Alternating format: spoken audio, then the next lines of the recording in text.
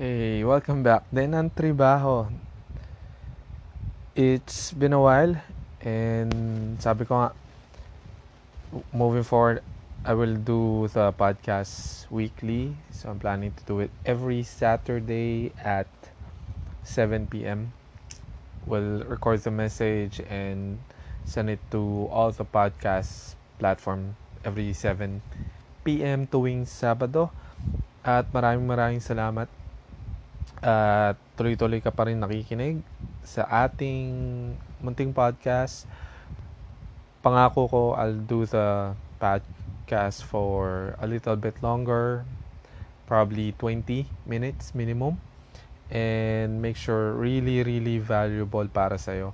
Para you find more meaning to your life, more meaningful sa work, at the same time, find your purpose or find your passion. Today, let's discuss about how to live more. How to live more or mas mabuhay ng marangya or matagal or masaya, mas masaya, ika nga.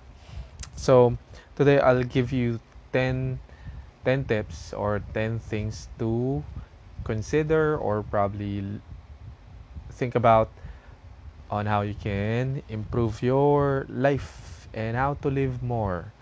So, well, para sa akin, napaka-importante nung topic na to.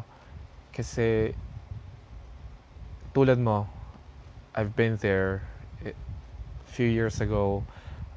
Yung buhay ko, I would say not miserable naman. Probably not content. That's the best description. I'm not contented sa takbo ng buhay ko. Hindi ko alam kung saan yung direction ko o saan ako papunta, saan ako patungo. Hindi ko din alam kung ano yung totoong gusto ko.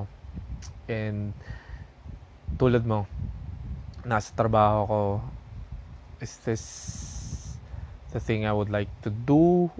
Naisip ko, eto na ba talaga yung para sa akin?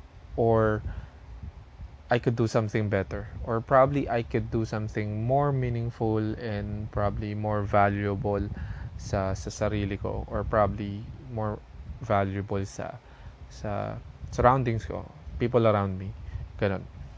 And I stumbled upon some contents, books, and podcasts like this na nalaman ko na there's more things to do, or there are other probably better things to do. Mas marami pang pwede tayong mas magandang gawin all throughout our journey sa buhay natin.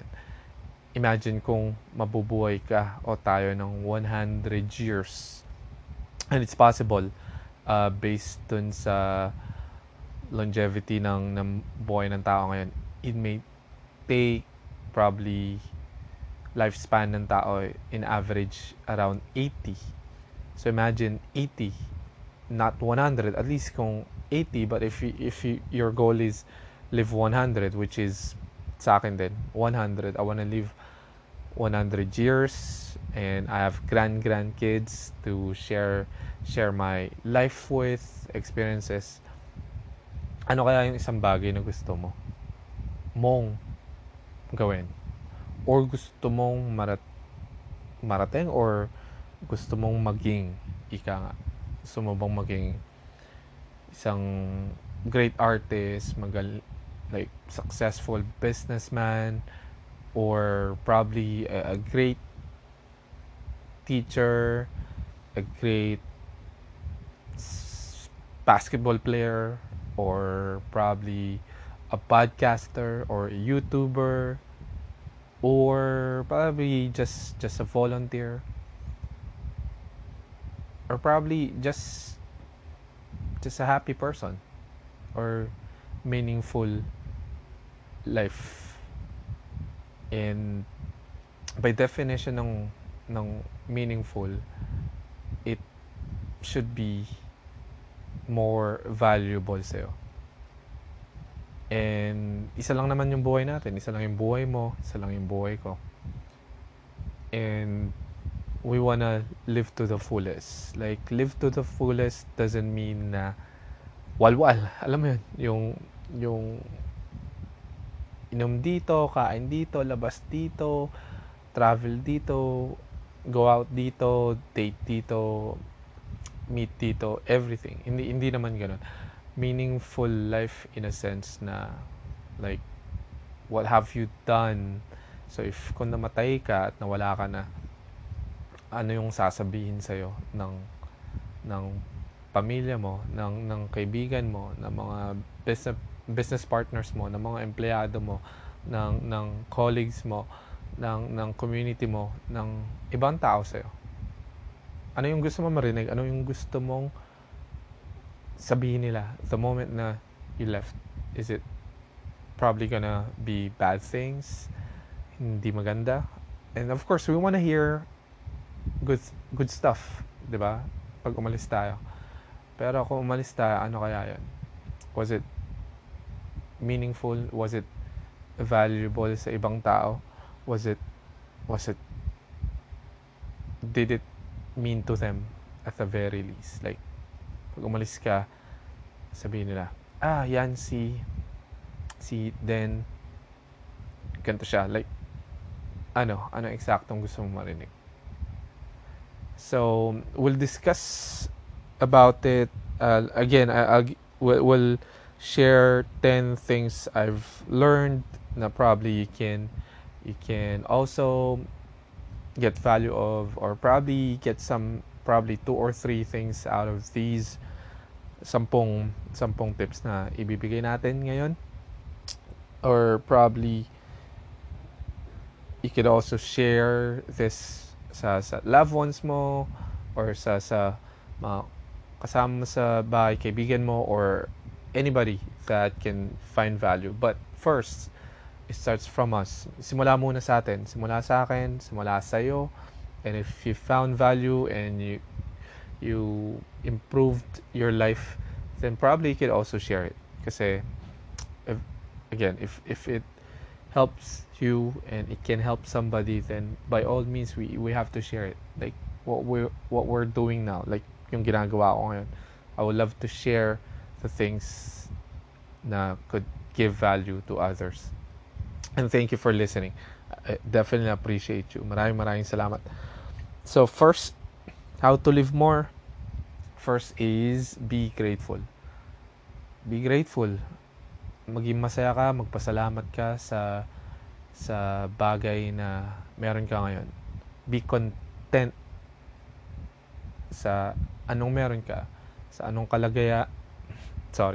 sa kung anong kalagayan mo ngayon.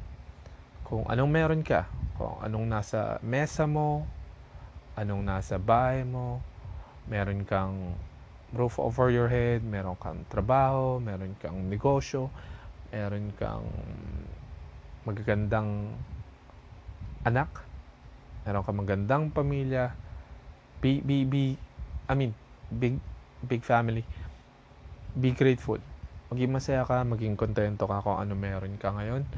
Para the moment you get more, you'll be more grateful. Kasi the truth is, you won't be contented, you won't be grateful with more if you won't be contented and grateful of what you have now. Swear, para sa akin, nung I started being grateful, I list down 3 things that I'm grateful for. So every day, like, start with probably health. Masaya ako kasi I'm healthy. I've not been sick. Parang I've never been sick for a while, like few years. Last siguro na I stayed home for sickness, like trangkaso ata. Hindi ko na maalala, like was it 5 or 7 years ago? That's it. So I'm really thankful, grateful na hindi ako nagkasakit.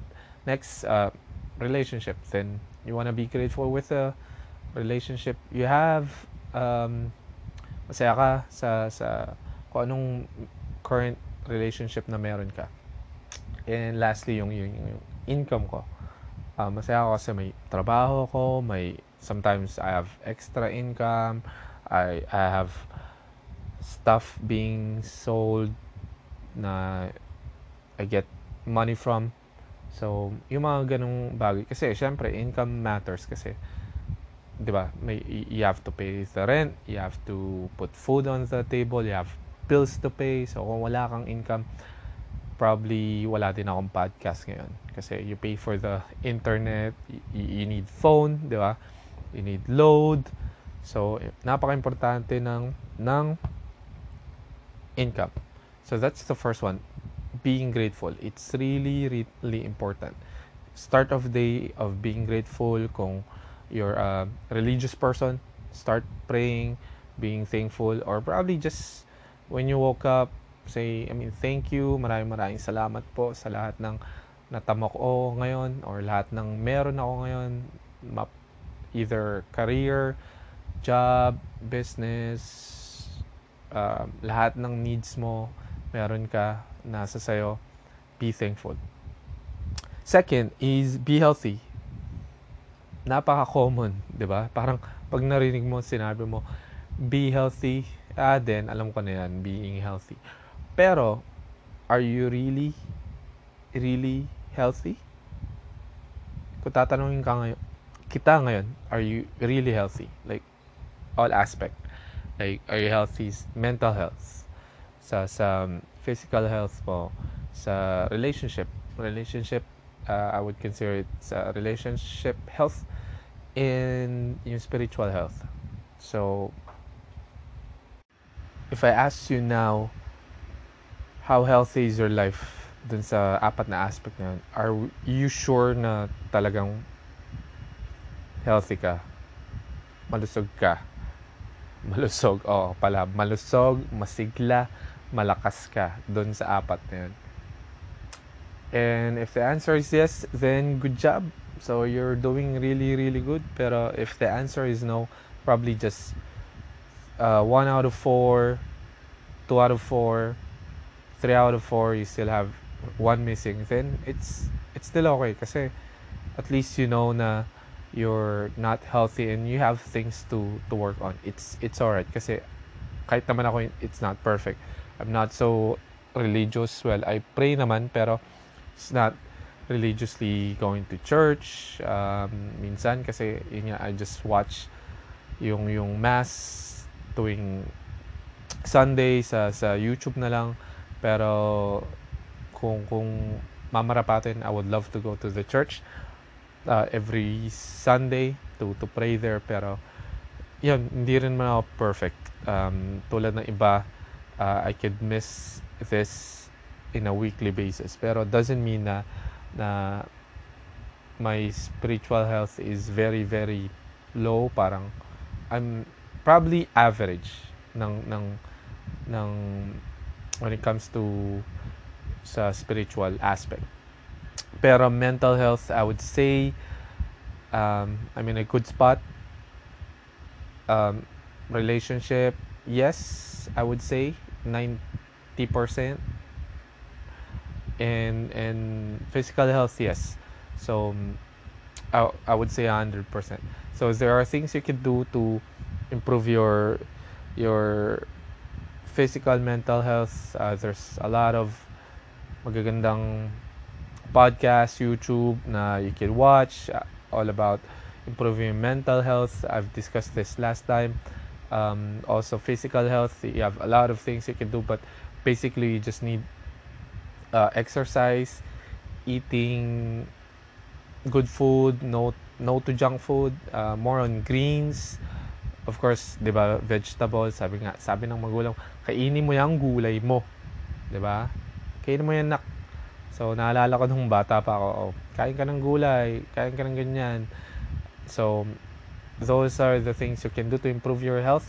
That's combination kasi if what you put into your body is what you put into your mind, to your brain, di ba? So, no sugars. And then do long walks. Ako pag lunch ko sa office, sa work, I do long walks. Like probably 30-45 minutes. Naglalakad lang ako. I don't take my breakfast probably until 5 or 6 p.m. pag uwi ko na. So I'm doing fasting too, like 23-1. If you want to start fasting, you could also do so. Pero I suggest check your physician. Okay. There. Um, Next is 3. Simplify. Simplify your your your environment. Simplify your life by basically having less. Like declutter. Kasi the more things you have, the more stressful you could get. I would say. Kasi sa akin, based on my experience. Pero probably sa'yo, if you have more stuff, especially pag may bagay ka nang hinahanap mo, hindi mo siya makita. Pag di mo na hinahanap, saka siya lalabas. Alam mo yun? So, ganun din ako. I suggest um, do an asset inventory. So, try mo mag-audit ka. Check mo lahat ng mga gamit mo. Like, how many shirts do you have? Pair of shoes, long sleeves sa work, earrings, underwears, utensils sa bahay. Check them. Kasi probably you have more that you could probably give. So start decluttering kasi I swear I've came into the point na parang pag papasok ako yung I can't seem to think kung anong susuotin ko sa start of day. Sa pagkagising ko, like mamimili pa ako out of I don't know, like uh, few few t-shirts na meron ako, and then suddenly parang I have mental fatigue already kasi hindi mo na sa dami ng pipiliin mo, you can't get satisfied. Ay hindi, gusto ko tong black t-shirt. Ay hindi, maglo-long sleeve na lang ako pair with this sneakers, or probably I'll just do white long sleeve today and then pair it with these and that, 'di ba? Tapos eventually you might end up okay, sige, no, I'll go back to the initial na napili ko. Tapos yun, labas ka na ng bahay. And then you also think like pag pagkagising mo, hanapin mo kung saan nakalagay yung isang bagay, or probably di pa naka-prepare yung mga lulutuin mo, and then you need to get all the stuff you need and prepare it. It it it's stressful. So again, simplify your life. I've talked about that, about decluttering last time. If you wanna check that, you can listen to the previous episode. And that's the third one. Simplification. Make your life simpler by having less. Then fourth is build great relationships. Sabi ko nga, if you have great people around you, you have great relationship, you have people supporting you, have same interests, same values as you, surround yourself with people, like-minded people. Diba sabi nga, you are the average of the 5 people you hang out with or you're always with. So imagine if you're with achievers, successful people, or probably like-minded people, positive people, happier people, then most likely you're gonna be happier. You're gonna be more successful. You're gonna be less stress. So yun, yung mga ganong idea. I suggest, social media declutter ka din, or as inventory, o mag-audit ka ng friends mo. Check who are on your friend list today. From 600 na nasa friendship, sorry, sa friend list ko sa Facebook, I cut it down to 300. It was from 1,200 last time.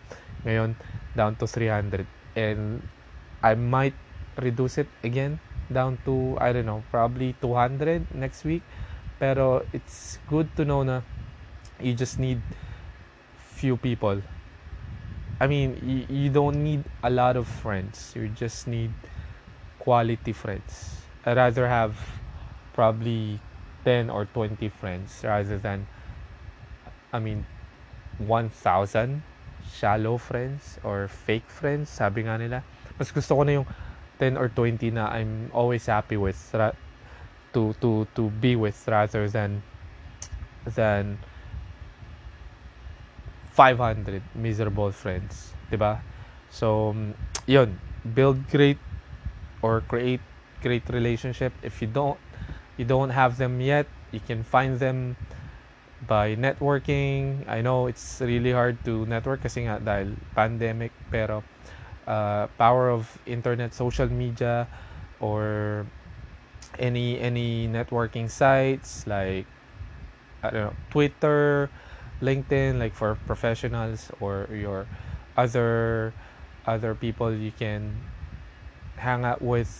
Facebook, pwede din naman mag-search ka lang diyan, um, like-minded people, same thing na interested, um, ng katulad mo, uh, then by all means, I've been, I mean, I'm playing Magic the Gathering now. So if you know Magic the Gathering, it's a uh, card card gaming. Um, it's a board game, card game. So I play with couple or few people lang. Pero I have one friend I've met by playing Magic the Gathering, and probably one of the closest friends I have is a good guy and very very generous. Pero now we've been friends for like 2 years due to Magic the Gathering, and I've met other people, great people, by playing Magic the Gathering. Kasi I would say na Magic the Gathering, it's a people for smart. I mean, it's a game for smart people and very very challenging game kasi nga you have to play strategy or tactic when it comes to the card game. So there, it doesn't mean na you have old friends, you, you can't cut them. It's up to you if they're still giving value to you. It's up to you to identify kung they still give you something or probably just taking out of you. So, 'di ba, sabi nga ang relationship, it should be give and take. So, it's not pure giving. You should also take. So, if they don't bring value to you, then probably it's best time to revisit and cut them off if you need to. But very very deliberate dapat, syempre.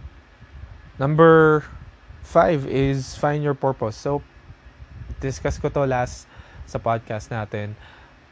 Purpose means like anong anong dahilan bakit nandito ka. Like, what's the reason why you're here? Are you just here to be probably, you know, uh, be a great dad, sabi nga natin, or probably a good teacher sa high school class mo, or probably just a volunteer sa isang community or sa isang organization. It's okay. You have to find your meaning. Career is different from purpose. I mean, well, technically pwede din naman.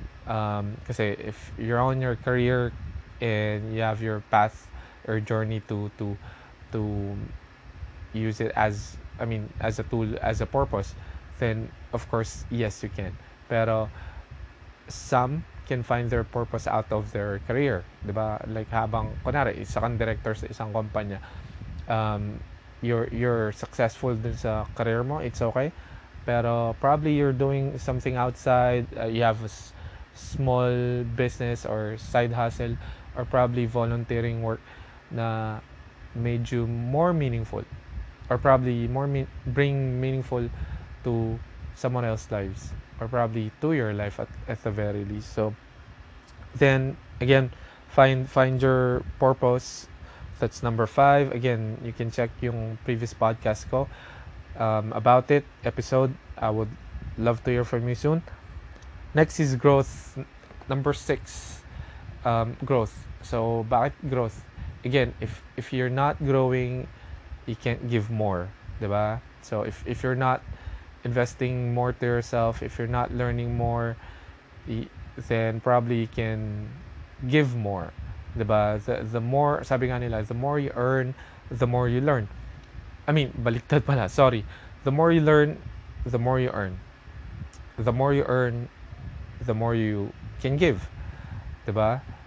Pero it's contrary sa work. Like eh, you if you focus on sa career lang, it's a big trap.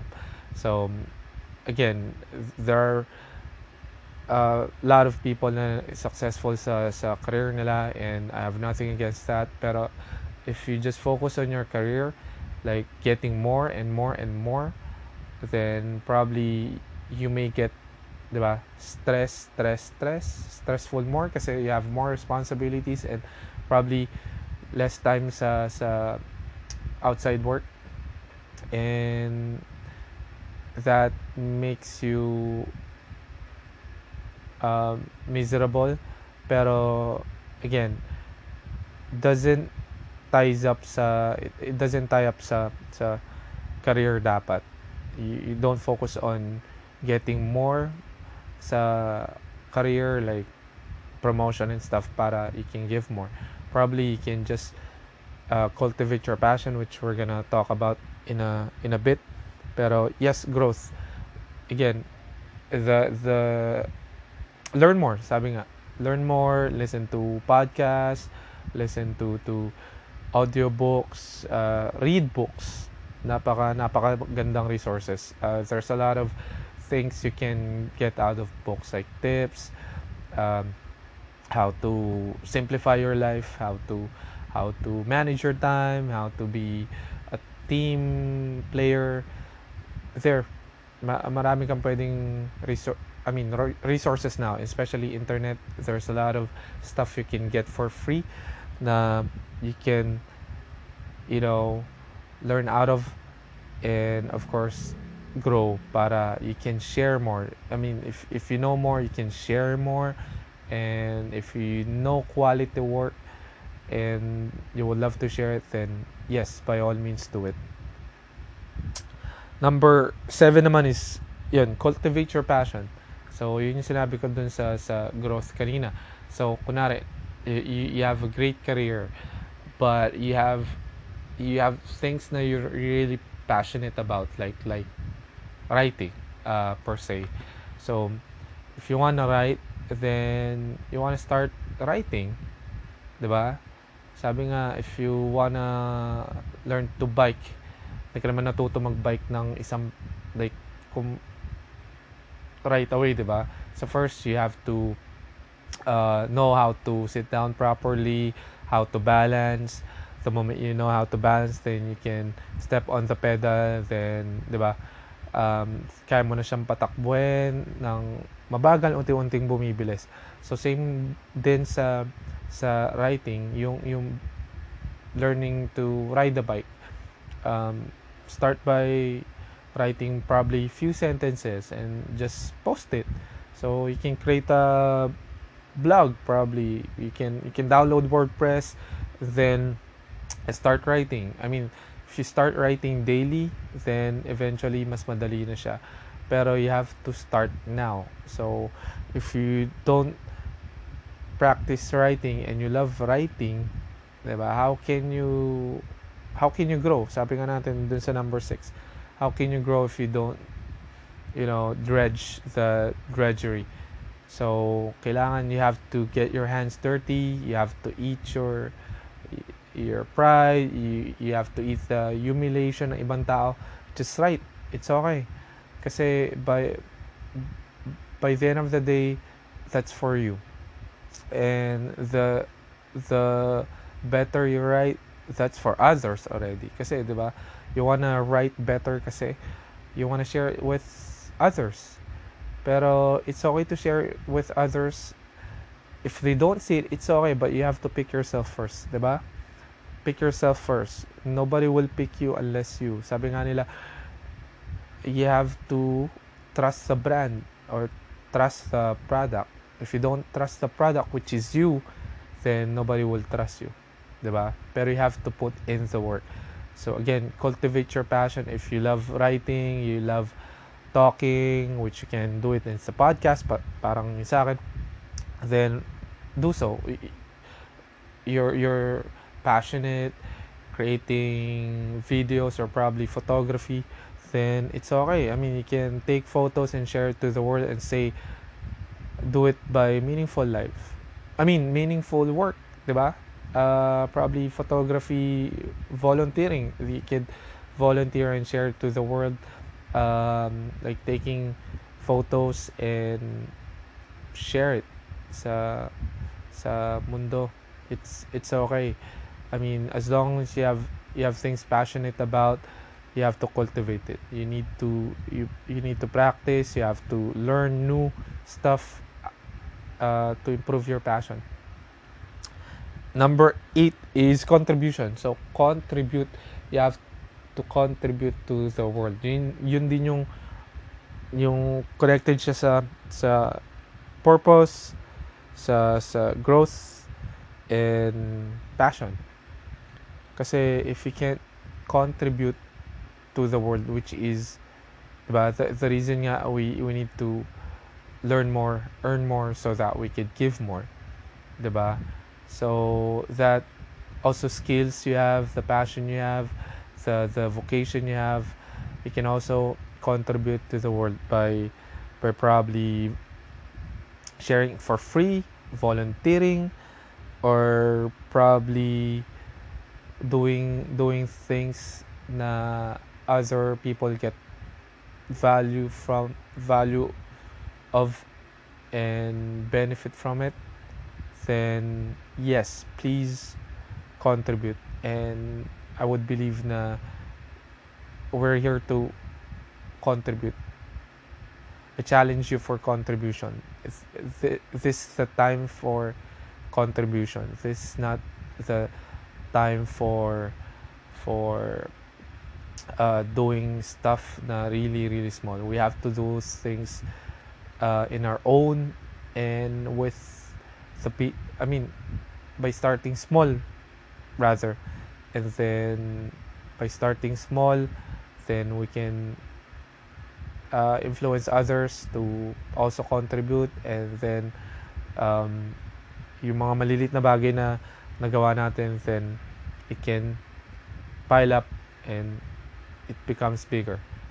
So that's the number 8. So number 9, I do this really really really consistent. So forgive more. So sabi nga nila, forgiving is living, 'di ba? So if you can forgive people, then you can move on right away. Pero sabi nga nila, time will tell, 'di ba? Pero I would say na kunwari, if somebody told you something na it ridicules you or probably it hurts you, and most of the time naman people will, well, not most of the time, probably sometimes, 'di ba? May mga tao na would hurt us, and sometimes it's not okay. Pero sometimes you have to think na okay, probably they're just in a bad mood, or probably may nangyari sa kanila. If you think that way, 'di ba? If you think of something outside, well, you would better understand them, and best thing to do is just forgive them and move on. And probably next time you just have to set boundaries, 'di ba? Set ka ng boundaries na, hey, the moment you do it again, talk to them, 'di ba? Sabihin mo sa kanila, hey, the moment you do it again, then probably I might do this, I might do that, or probably you have to cut the relationship, 'di ba? You have to cut them off sa friend list mo. And kasi, 'di ba, end of the day, it's you who's gonna suffer. So if you still have them in your life, and it put toll sa buhay mo, then why bother keeping them? 'Di ba? So, I mean, sabi nga nila, once or twice probably is enough. Pero, couple of times, few times, 'di ba? No, it's okay.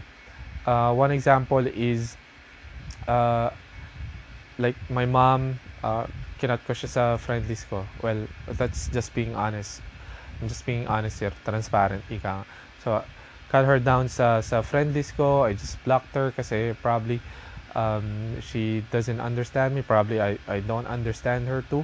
Pero I just forgive her despite na may parehas siguro kaming mali. Pero I rather just block her rather than, 'di ba, parang tuloy-tuloy niya akong maliitin or probably just misjudge me or ridicule me.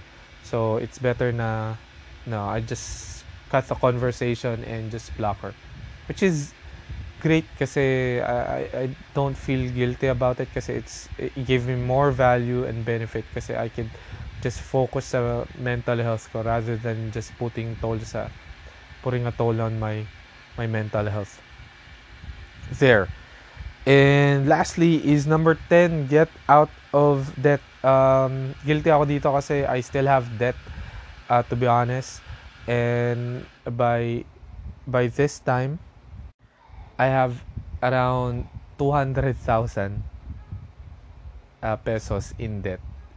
Yes. Opo. Tama yung narinig nyo. 200,000 pesos. More than 200,000 pesos in debt.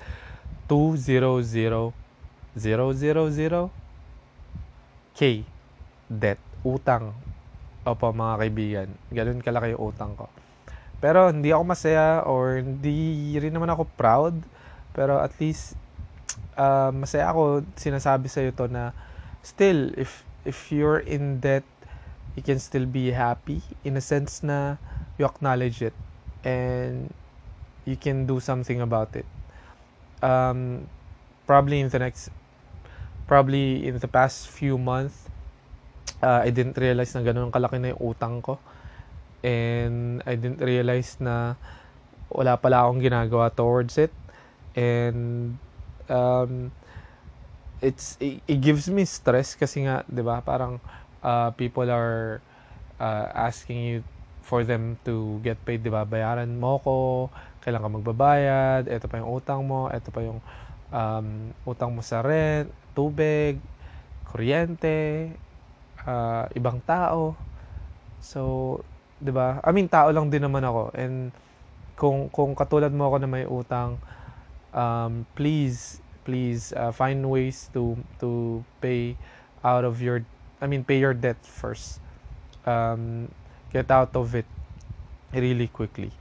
Ako, I've estimated it parang in the next 1 year I could pay it off. That's the quickest way, pero probably baka mag-noodles, sardinas lang ako araw-araw pag nagkataon. Pero ideally in 1.5 year, 1 year and a half pala, sorry. I could pay it off. So in the next 18 months, I'm really doing my best to get out of debt kasi it's really stressful, promise. Kung katulad mo ako may utang at hopefully hindi katulad nung sa akin. Well, maswerte pa ako kasi siguro may ibang tao dyan na may utang na libo-libo or milyon-milyon ang utang. I'm still lucky. I'm still happy na ganito pa lang ang utang ko. Pero siguro kung nalaman ko or na-acknowledge ko na ganito kalaki na yung utang ko, then probably I could stop getting debt, utang, and probably I could have just live below my means. And then probably siguro nagawan ko siya ng paraan at hindi lumaki ng ganito kalaki yung utang ko.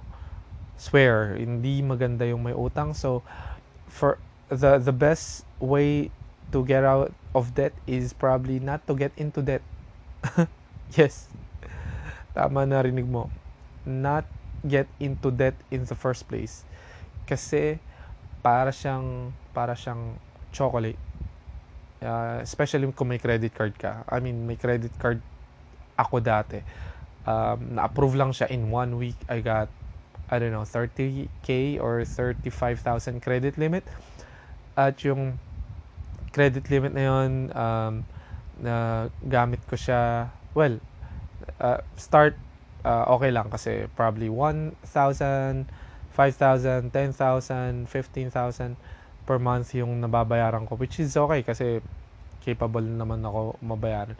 And then suddenly, I made a big purchase na hindi ko na siya nabayaran. Tapos monthly yung nabayaran ko. Luckily, nabayaran ko naman siya after few years. Pero kinat na yung card, and then sabi sa akin ng provider, sabi, well, pag na-pay off mo naman in 1 year yung gantong amount, will waive off yung interest, and then you can get credit card. Well, nabayaran ko yung credit card in 12 months. Pero guess what? Hindi naman ako nakakuha ng bagong credit card. Which is, I'm really, really happy. Kasi now, I don't want to get a credit card kasi feeling ko it's a trap, it's a cycle, vicious cycle na you can't get out of the moment na you get the hang of it. Kasi, I mean, para siyang chocolate. The moment na nakain mo siya, gusto mo pa siya uli. And then, probably, in the next few hours, chocolate ka lang ng chocolate. And then, next thing you know, diba, meron ka ng diabetes. Kasi ganun na kalala ng utang mo. Ganun na kalala yung sugar mo. So, I suggest don't get on credit card. Have a debit card. Meron akong debit card ngayon. I just have few savings pero hindi naman siya ganun kalaki. If you have savings, good. Kung wala ka namang utang. Pero kung may utang ka, I suggest, pay most of it sa savings mo. Magtira ka lang for emergency. Diba? Kasi you don't know kung kailan darating yung emergency. Pero kung medyo malaki naman yung savings mo, I suggest ilagay mo na lang siya sa pambayad sa utang mo, sa debt mo. Kasi the more na may utang ka, 'di ba? Mas stressful ka, hindi ka makatulog sa gabi. Yeah, you'll have sleepless nights. And I know the feeling kasi alam ko pag may mga tumatawag, nag-text, nagme-message, and you get this bill, pag tingin mo, damn, ganito naman kalaki ang babayaran ko, and then you have less, 'di ba? So that's the reason why I add extra income. Sometimes may sideline ako. I have benta ako nito, benta ako diyan, and I don't get offended kung nagbebenta ako. Well, walang masama doon kasi ang goal mo is to get out of debt fast, and I hope you get out of debt too really, really quickly. Kasi again, pag mas marami kang utang, the borrower is always slave of the lender. Totoo yan. 'Di ba? So, may kakatok sa pinto mo, or probably may tatawag sa'yo, or may pupunta dyan, sasabihin sa'yo, puputulan ka na ng kuryente dahil di mo pa nababayaran yung bill mo or utang mo din. 'Di ba? Sila yung may karapatan para gawin yun. Ikaw, wala kang karapatan kasi technically, may utang ka pa sa kanila na di mo pa kayang bayaran. So, I suggest read books about getting out of debt or financial planning. It's a good investment how to take control of your money. But if you wanna pay off your debt, there's one thing I'm doing right now, method, which is from Dave Ramsey, the snowball method. So it pays, you still pay all the monthly bills you have, pero you knock down the smallest first, and then so on and so forth. I suggest you check his snowball method. You can probably get it sa YouTube. I suggest you check it out, and I know it's really, really helpful kasi it helps me. It can also help you. So soon enough, I'll pay this debt off, and let me know kung mabayaran mo na rin yung utang mo. So that's my 10 things to consider to live more and have a meaningful life. And sabi ko 20 minutes lang, pero I really love this topic today and I hope you did too. So if we're gonna run through all the 10 tips, so first is be grateful. Maging makontento ka, magpasalamat ka kung ano meron ka. Be healthy. Be healthy in all aspect, like sa sa sa physical, mental, spiritual, and relational health. 3, simplify your life. Declutter. Live with less. Number 4, build great relationship. Be with the people that inspire you or support you. Number 5, find your purpose. Hanapin mo yung meaning mo sa mundo. Like, anong meaning mo para sa iba. Number 6, growth. Diba? Grow. Learn. Para you can give more. Number 7, cultivate your passion. Do what you love. That way you can share what you love. Number 8, contribute. Contribution. Again, challenge for contribution. Do things that could benefit the people around you or the world. Number 9, forgive more. Diba? Lower your expectations pero have high standards. It's okay if they committed mistakes. Just forgive them and move on. Sometimes maliit na bagay lang yan. Huwag mong palakihin. And lastly, number 10, get out of debt really quickly. Huwag kang uutang at kung may utang ka, bayaran mo ng mabilis at maaga at wag ka na lang ka nga uling uutang. Yun lang for today, guys. Again, mga katrabaho, maraming salamat. If you found value here, I suggest you pick 10. Out of this 10, pick 3 things you really love and you can really apply now, like practically today. And if you start with probably with being healthy or being grateful or simplification, it's up to you. Pero these are the 10 things you want to add on sa daily life mo. If you think about it, it's gonna really transform your life and give you a more meaningful life and of course live more. Diba? We're here to live, not just to be successful, not just to YOLO. Diba? Sabi nga, like, you only live once, so do the things you want. No. We're here to live meaningfully and deliberately. You have to choose what life you want, pero I would say na we're here to serve the people around us. We're not just here for ourselves, diba? Pero I believe na if you start with yourself, diba? Magsimula ka sa sarili mo, then mas makakatulong ka sa iba. Sabi nga nila, you can't give what you don't have. Diba? Paano mo ibibigay yung tinapay kung wala ka namang tinapay? How can you share what you don't have? That's it for today, guys. Maraming salamat. And again, if you love this episode, I hope you love the other episode. Pakiusap, pwede nyo pakinggan yung ibang episode natin. And if you can share this with someone you love, na can get value of this podcast, I would definitely appreciate. Again, if you have any questions, you can email me sa trabaho.ph@gmail.com. And maraming salamat.